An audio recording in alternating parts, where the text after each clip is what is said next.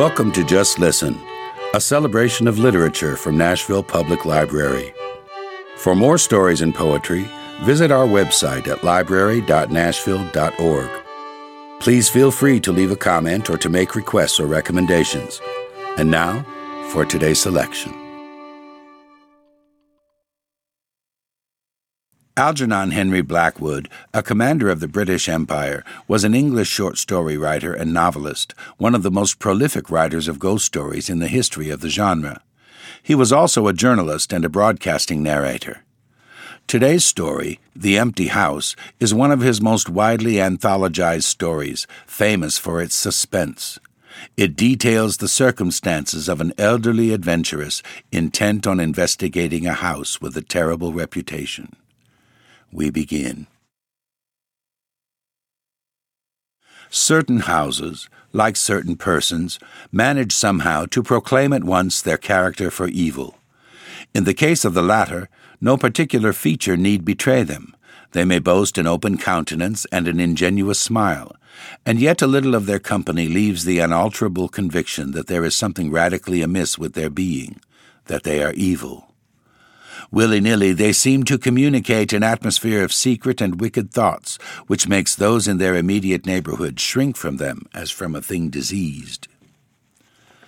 And perhaps with houses the same principle is operative, and it is the aroma of evil deeds committed under a particular roof, long after the actual doers have passed away, that makes the goose flesh come and the hair rise.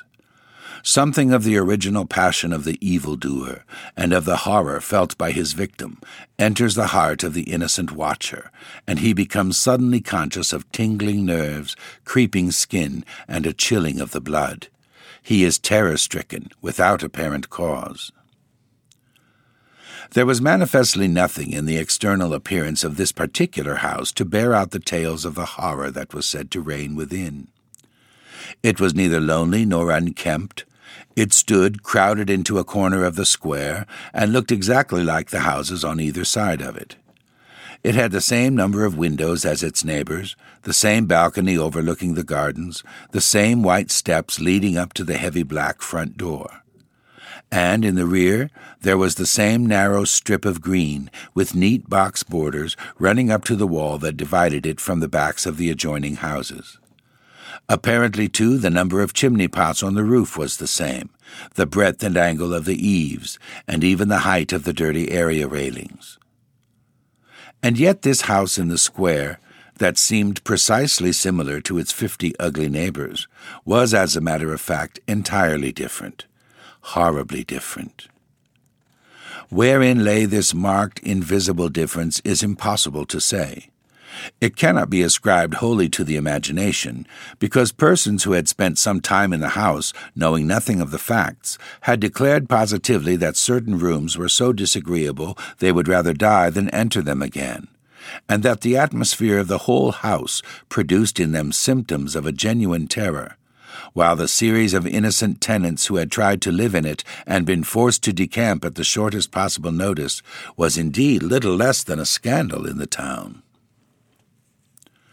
When Shorthouse arrived to pay a week-end visit to his Aunt Julia in her little house on the seafront at the other end of the town, he found her charged to the brim with mystery and excitement. He had only received her telegram that morning, and he had come anticipating boredom. But the moment he touched her hand and kissed her apple-skin-wrinkled cheek, he caught the first wave of her electrical condition.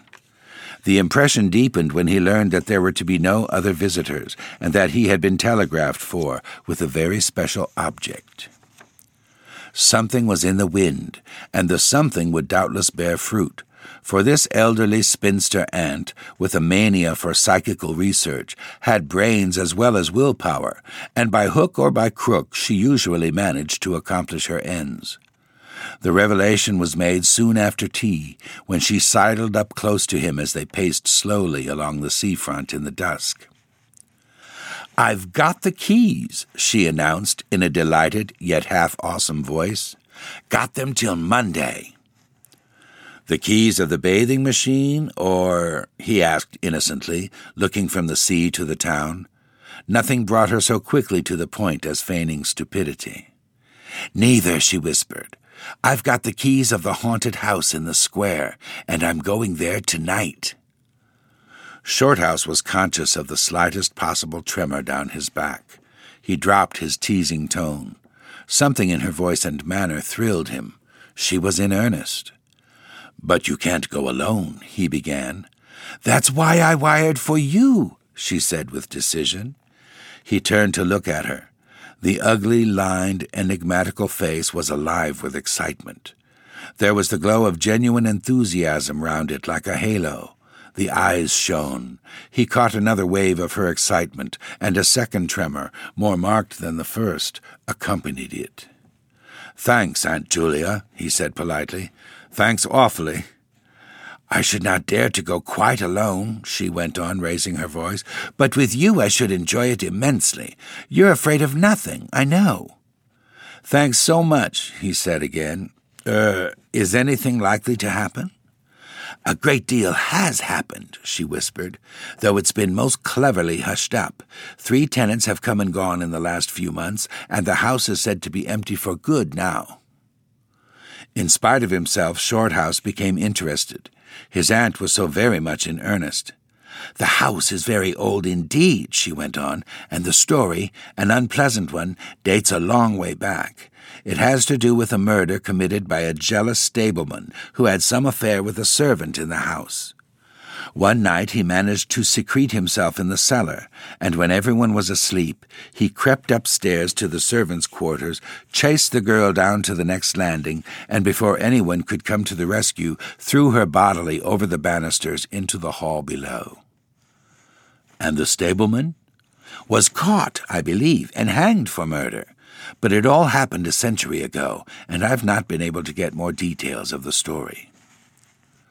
Shorthouse now felt his interest thoroughly aroused, but though he was not particularly nervous for himself, he hesitated a little on his aunt's account. "On one condition," he said at length.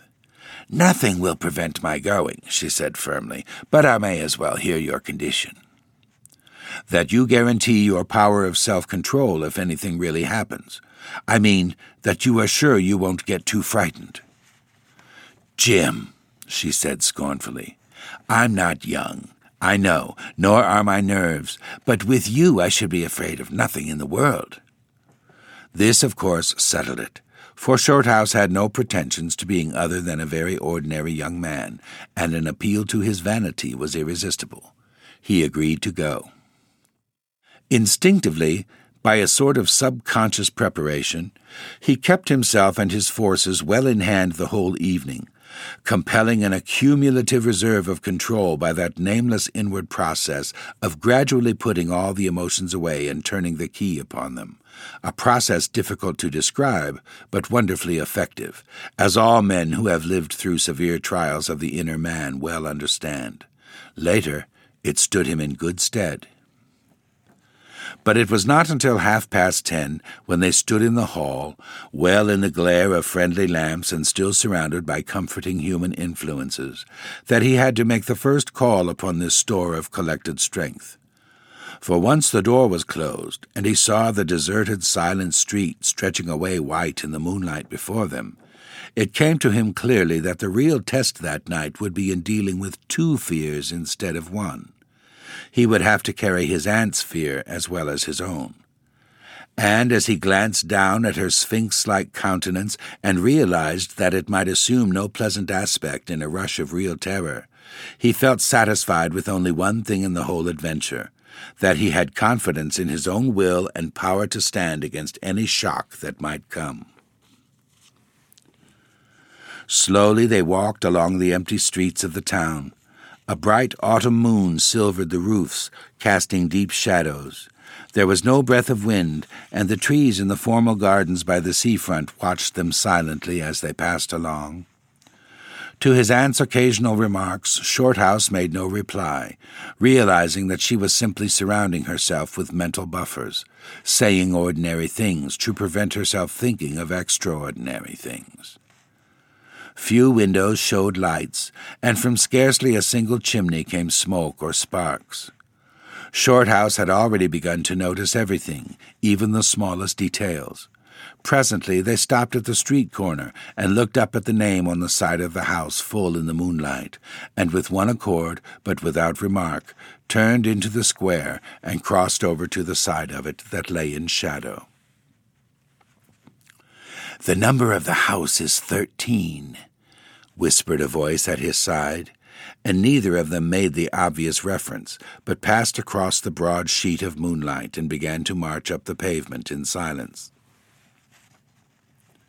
It was about halfway up the street that Shorthouse felt an arm slipped quietly but significantly into his own, and knew then that their adventure had begun in earnest, and that his companion was already yielding imperceptibly to the influences against them. She needed support. A few minutes later they stopped before a tall, narrow house that rose before them into the night, ugly in shape and painted a dingy white. Shutterless windows, without blinds, stared down upon them, shining here and there in the moonlight. There were weather streaks in the wall and cracks in the paint, and the balcony bulged out from the first floor a little unnaturally. But, beyond this generally forlorn appearance of an unoccupied house, there was nothing at first sight to single out this particular mansion for the evil character it had most certainly acquired. Taking a look over their shoulders to make sure they had not been followed, they went boldly up the steps and stood against the huge black door that fronted them forbiddingly. But the first wave of nervousness was now upon them, and Shorthouse fumbled a long time with the key before he could fit it into the lock at all. For a moment, if truth were told, they both hoped it would not open, for they were a prey to various unpleasant emotions as they stood there on the threshold of their ghostly adventure. Shorthouse, shuffling with the key and hampered by the steady weight on his arm, certainly felt the solemnity of the moment. It was as if the whole world, for all experience seemed at that instant concentrated in his own consciousness, were listening to the grating noise of that key. A stray puff of wind wandering down the empty street woke a momentary rustling in the trees behind them, but otherwise this rattling of the key was the only sound audible. And at last it turned in the lock, and the heavy door swung open and revealed a yawning gulf of darkness beyond.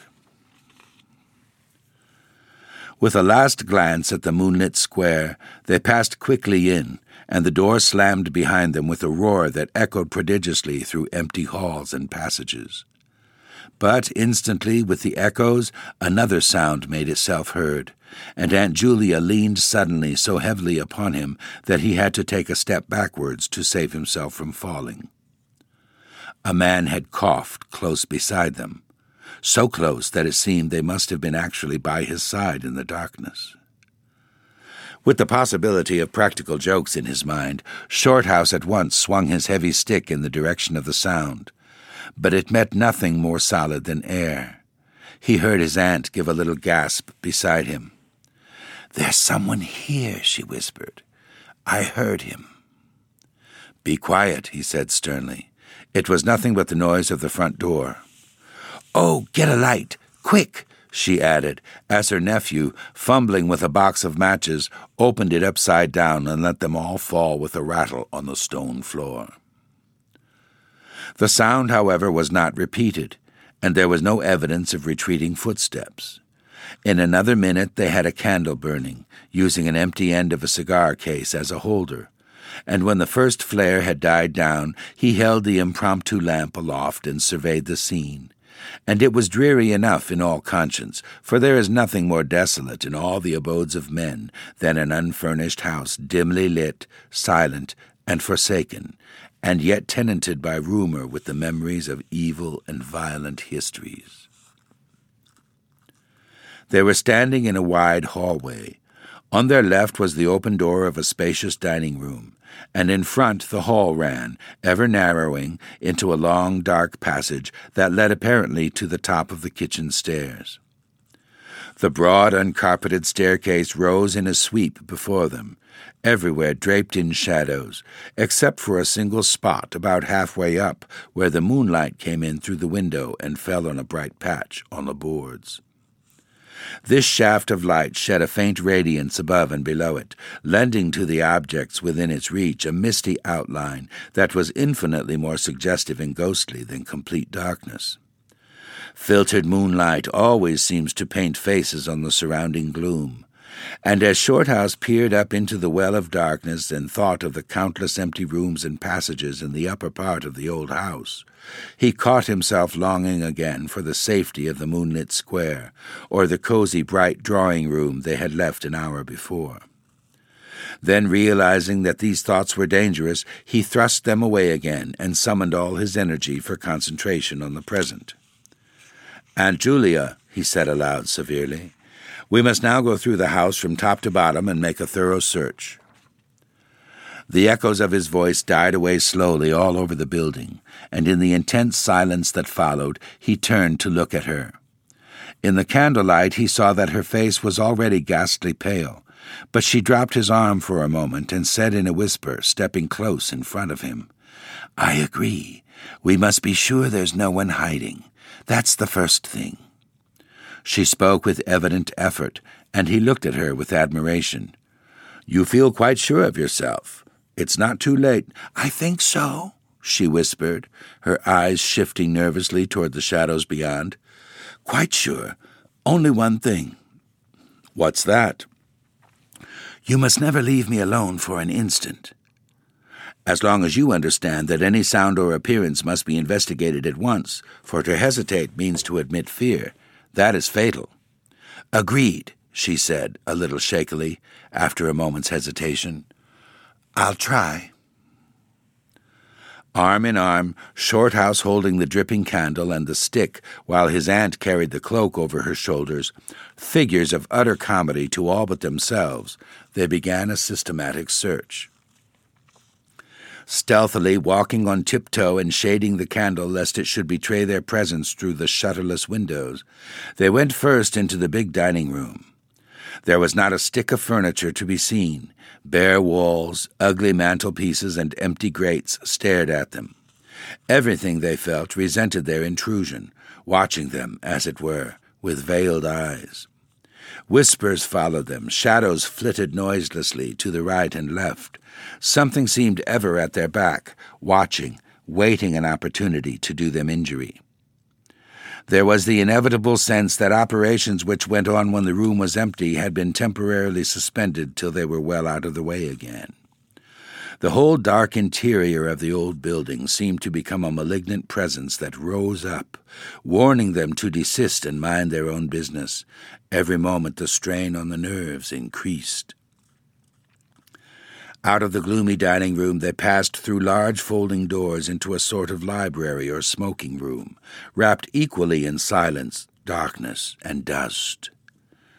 And from this they regained the hall near the top of the back stairs. Here a pitch-black tunnel opened before them into the lower regions, and, it must be confessed, they hesitated. But only for a minute. With the worst of the night still to come, it was essential to turn from nothing. Aunt Julia stumbled at the top step of the dark descent, ill-lit by the flickering candle, and even Shorthouse felt at least half the decision go out of his legs. "Come on," he said peremptorily, and his voice ran on and lost itself in the dark, empty spaces below. "I'm coming," she faltered, catching his arm with unnecessary violence. They went a little unsteadily down the stone steps, a cold, damp air meeting them in the face, close and malodorous.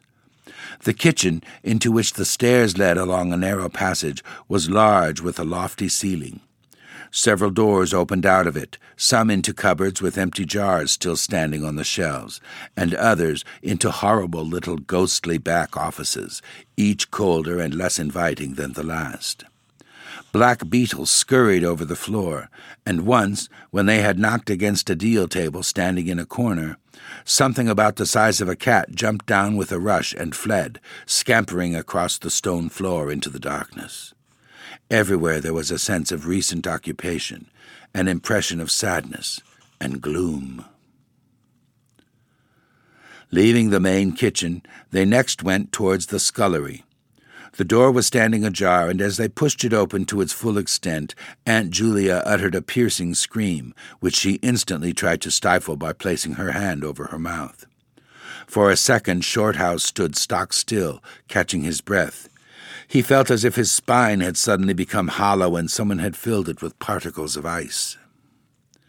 Facing them, directly in their way between the doorposts, stood the figure of a woman. She had disheveled hair and wildly staring eyes, and her face was terrified and white as death. She stood there motionless for the space of a single second. Then the candle flickered and she was gone utterly, and the door framed nothing but empty darkness. "Only the beastly jumping candlelight," he said quickly in a voice that sounded like someone else's and was only half under control. "Come on, Aunt. There's nothing there." He dragged her forward.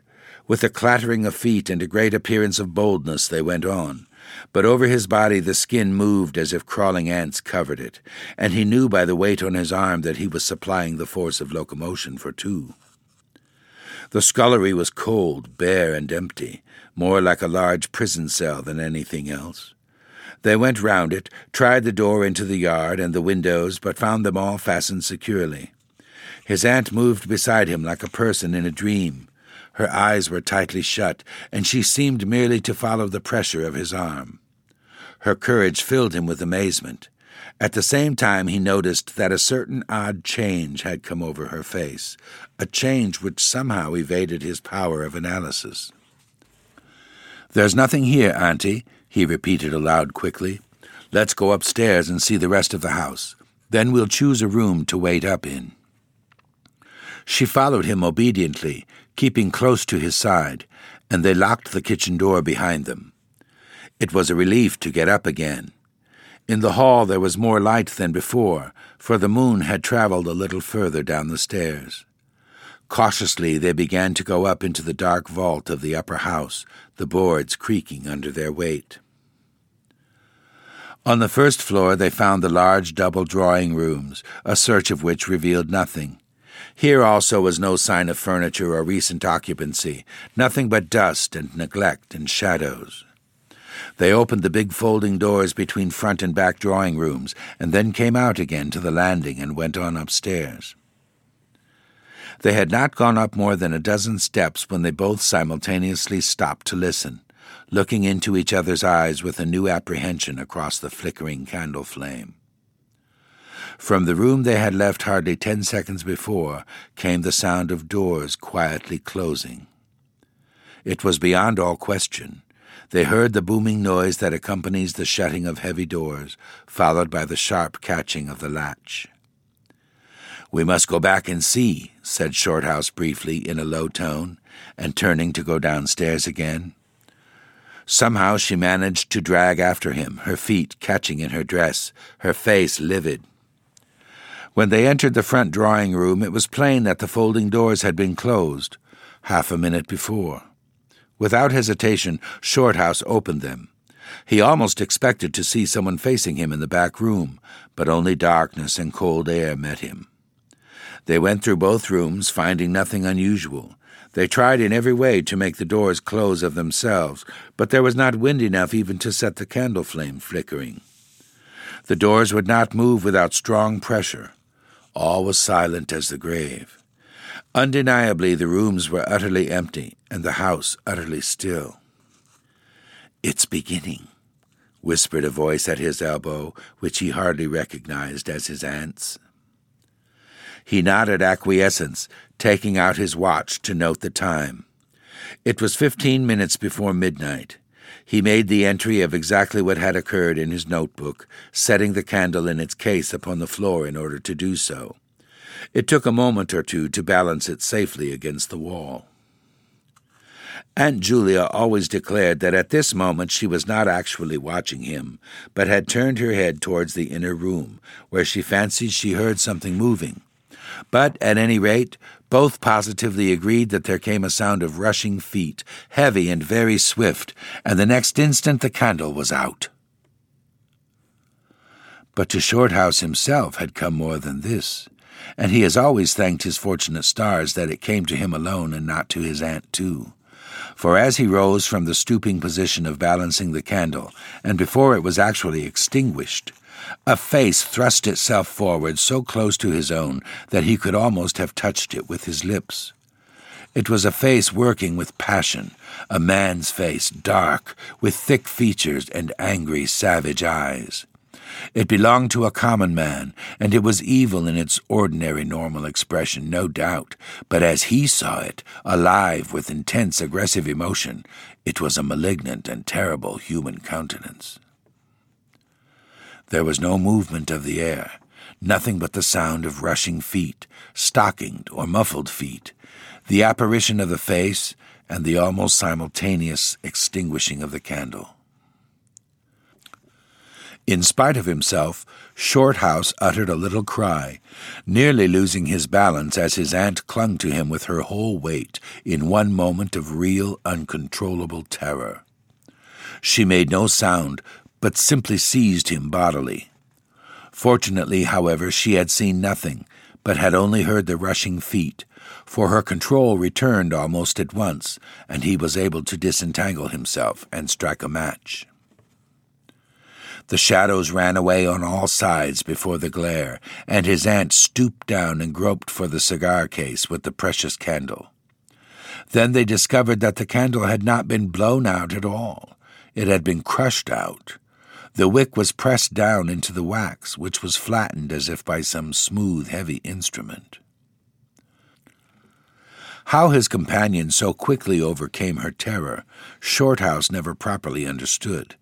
But his admiration for her self-control increased tenfold, and at the same time served to feed his own dying flame, for which he was undeniably grateful. Equally inexplicable to him was the evidence of physical force they had just witnessed. He at once suppressed the memory of stories he had heard of physical mediums and their dangerous phenomena. For if these were true, and either his aunt or himself was unwittingly a physical medium, it meant that they were simply aiding to focus the forces of a haunted house already charged to the brim. It was like walking with unprotected lamps among uncovered stores of gunpowder. So, with as little reflection as possible, he simply relit the candle and went up to the next floor. The arm in his trembled, it is true, and his own tread was often uncertain, but they went on with thoroughness, and after a search revealing nothing, they climbed the last flight of stairs to the top floor of all. Here they found a perfect nest of small servants' rooms, with broken pieces of furniture, dirty cane-bottomed chairs, chests of drawers, cracked mirrors, and decrepit bedsteads. The rooms had low sloping ceilings already hung here and there with cobwebs, small windows and badly plastered walls, a depressing and dismal region which they were glad to leave behind. It was on the stroke of midnight when they entered a small room on the 3rd floor, close to the top of the stairs, and arranged to make themselves comfortable for the remainder of their adventure. It was absolutely bare, and was said to be the room, then used as a clothes closet, into which the infuriated groom had chased his victim and finally caught her. Outside, across the narrow landing, began the stairs leading up to the floor above, and the servants' quarters where they had just searched. In spite of the chilliness of the night, there was something in the air of this room that cried for an open window. But there was more than this. Shorthouse could only describe it by saying that he felt less master of himself here than in any other part of the house. There was something that acted directly on the nerves, tiring the resolution, enfeebling the will. He was conscious of this result before he had been in the room 5 minutes, and it was in the short time they stayed there that he suffered the wholesale depletion of his vital forces, which was, for himself, the chief horror of the whole experience. They put the candle on the floor of the cupboard, leaving the door a few inches ajar, so that there was no glare to confuse the eyes, and no shadow to shift about on walls and ceiling. Then they spread the cloak on the floor and sat down to wait, with their backs against the wall. Shorthouse was within 2 feet of the door onto the landing, His position commanded a good view of the main staircase leading down into the darkness, and also of the beginning of the servants' stairs going to the floor above. The heavy stick lay beside him within easy reach. The moon was now high above the house. Through the open window they could see the comforting stars like friendly eyes watching in the sky. One by one the clocks of the town struck midnight, and when the sounds died away the deep silence of a windless night fell again over everything. Only the boom of the sea, far away and lugubrious, filled the air with hollow murmurs. Inside the house the silence became awful. Awful, he thought, because any minute now it might be broken by sounds portending terror. The strain of waiting told more and more severely on the nerves. They talked in whispers when they talked at all, for their voices aloud sounded queer and unnatural. A chilliness, not altogether due to the night air, invaded the room and made them cold. The influences against them, whatever these might be, were slowly robbing them of self-confidence and the power of decisive action. Their forces were on the wane, and the possibility of real fear took on a new and terrible meaning. He began to tremble for the elderly woman by his side, whose pluck could hardly save her beyond a certain extent. He heard the blood singing in his veins. It sometimes seemed so loud that he fancied it prevented his hearing properly certain other sounds that were beginning very faintly to make themselves audible in the depths of the house. Every time he fastened his attention on these sounds, they instantly ceased. They certainly came no nearer. Yet he could not rid himself of the idea that movement was going on somewhere in the lower regions of the house. The drawing-room floor, where the doors had been so strangely closed, seemed too near. The sounds were further off than that. He thought of the great kitchen with the scurrying black beetles and of the dismal little scullery. But somehow or other they did not seem to come from there either. Surely they were not outside the house. Then suddenly the truth flashed into his mind, and for the space of a minute he felt as if his blood had stopped flowing and turned to ice. The sounds were not downstairs at all. They were upstairs. Upstairs, somewhere among those horrid, gloomy little servants' rooms with their bits of broken furniture, low ceilings, and cramped windows. Upstairs, where the victim had first been disturbed and stalked to her death. And the moment he discovered where the sounds were, he began to hear them more clearly. It was the sound of feet, moving stealthily along the passage overhead, in and out among the rooms, and past the furniture. He turned quickly to steal a glance at the motionless figure seated beside him, to note whether she had shared his discovery. The faint candlelight coming through the crack in the cupboard door threw her strongly marked face into vivid relief against the white of the wall. But it was something else that made him catch his breath and stare again. An extraordinary something had come into her face and seemed to spread over her features like a mask. It smoothed out the deep lines and drew the skin everywhere a little tighter so that the wrinkles disappeared. It brought into the face, with the sole exception of the old eyes, an appearance of youth and almost of childhood. He stared in speechless amazement that was dangerously near to horror. It was his aunt's face indeed, but it was her face of 40 years ago, the vacant, innocent face of a girl. He had heard stories of that strange effect of terror which could wipe a human countenance clean of other emotions, obliterating all previous expressions. But he had never realized that it could be literally true or could mean anything so simply horrible as what he saw now. For the dreadful signature of overmastering fear was written plainly in that utter vacancy of the girlish face beside him, and when, feeling his intense gaze, she turned to look at him, he instinctively closed his eyes tightly to shut out the sight. Yet when he turned a minute later, his feelings well in hand, he saw to his intense relief another expression. His aunt was smiling, and though the face was deathly white, the awful veil had lifted, and the normal look was returning. "Anything wrong?" was all he could think of to say at the moment, and the answer was eloquent, coming from such a woman. "I feel cold and a little frightened," she whispered. He offered to close the window, but she seized hold of him and begged him not to leave her side for even an instant.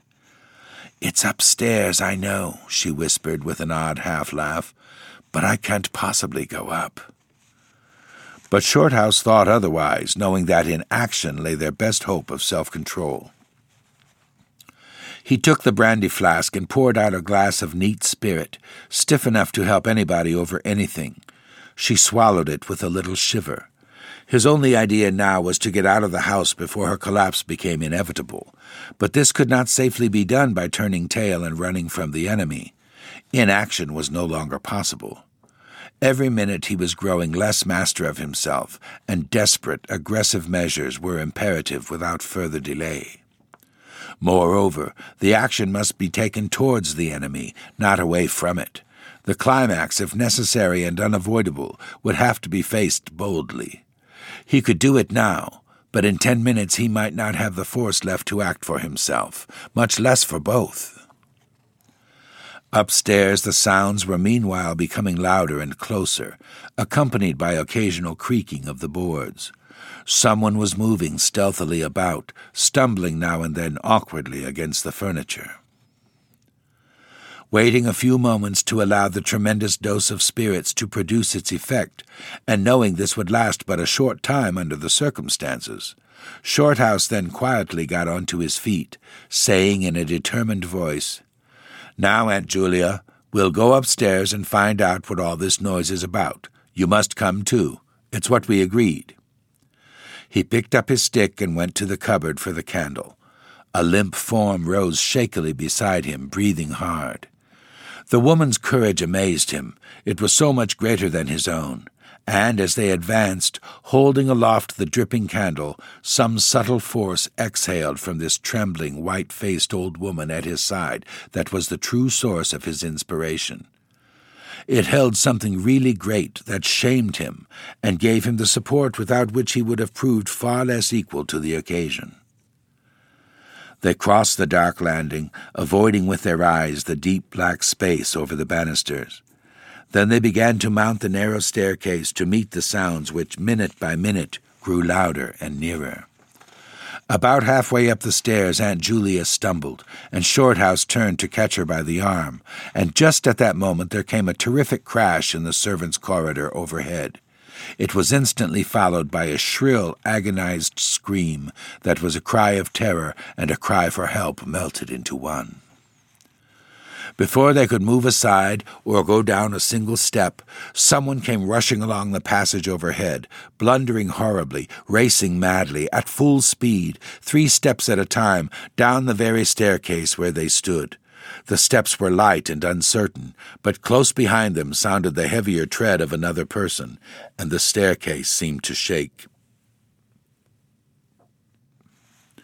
Shorthouse and his companion just had time to flatten themselves against the wall when the jumble of flying steps was upon them, and 2 persons, with the slightest possible interval between them, dashed past at full speed. It was a perfect whirlwind of sound breaking in upon the midnight silence of the empty building. The 2 runners, pursuer and pursued, had passed clean through them where they stood, and already with a thud the boards below had received the first one, then the other. Yet they had seen absolutely nothing, not a hand or arm or face, or even a shred of flying clothing. There came a second's pause. Then the first one, the lighter of the 2, obviously the pursued one, ran with uncertain footsteps into the little room which Shorthouse and his aunt had just left. The heavier one followed. There was a sound of scuffling, gasping, and smothered screaming, and then out onto the landing came the step of a single person, treading weightily. A dead silence followed for the space of half a minute, and then was heard a rushing sound through the air. It was followed by a dull, crashing thud in the depths of the house below, on the stone floor of the hall. Utter silence reigned after. Nothing moved. The flame of the candle was steady. It had been steady the whole time, and the air had been undisturbed by any movement whatsoever. Palsied with terror, Aunt Julia, without waiting for her companion, began fumbling her way downstairs. She was crying gently to herself, and when Shorthouse put his arm round her and half carried her, he felt that she was trembling like a leaf. He went into the little room and picked up the cloak from the floor, and arm in arm, walking very slowly, without speaking a word or looking once behind them, they marched down the 3 flights into the hall. In the hall they saw nothing, but the whole way down the stairs they were conscious that someone followed them, step by step. When they went faster, it was left behind, and when they went more slowly, it caught them up. But never once did they look behind to see, and at each turning of the staircase they lowered their eyes for fear of the following horror they might see upon the stairs above. With trembling hands Shorthouse opened the front door, and they walked out into the moonlight and drew a deep breath of the cool night air blowing in from the sea.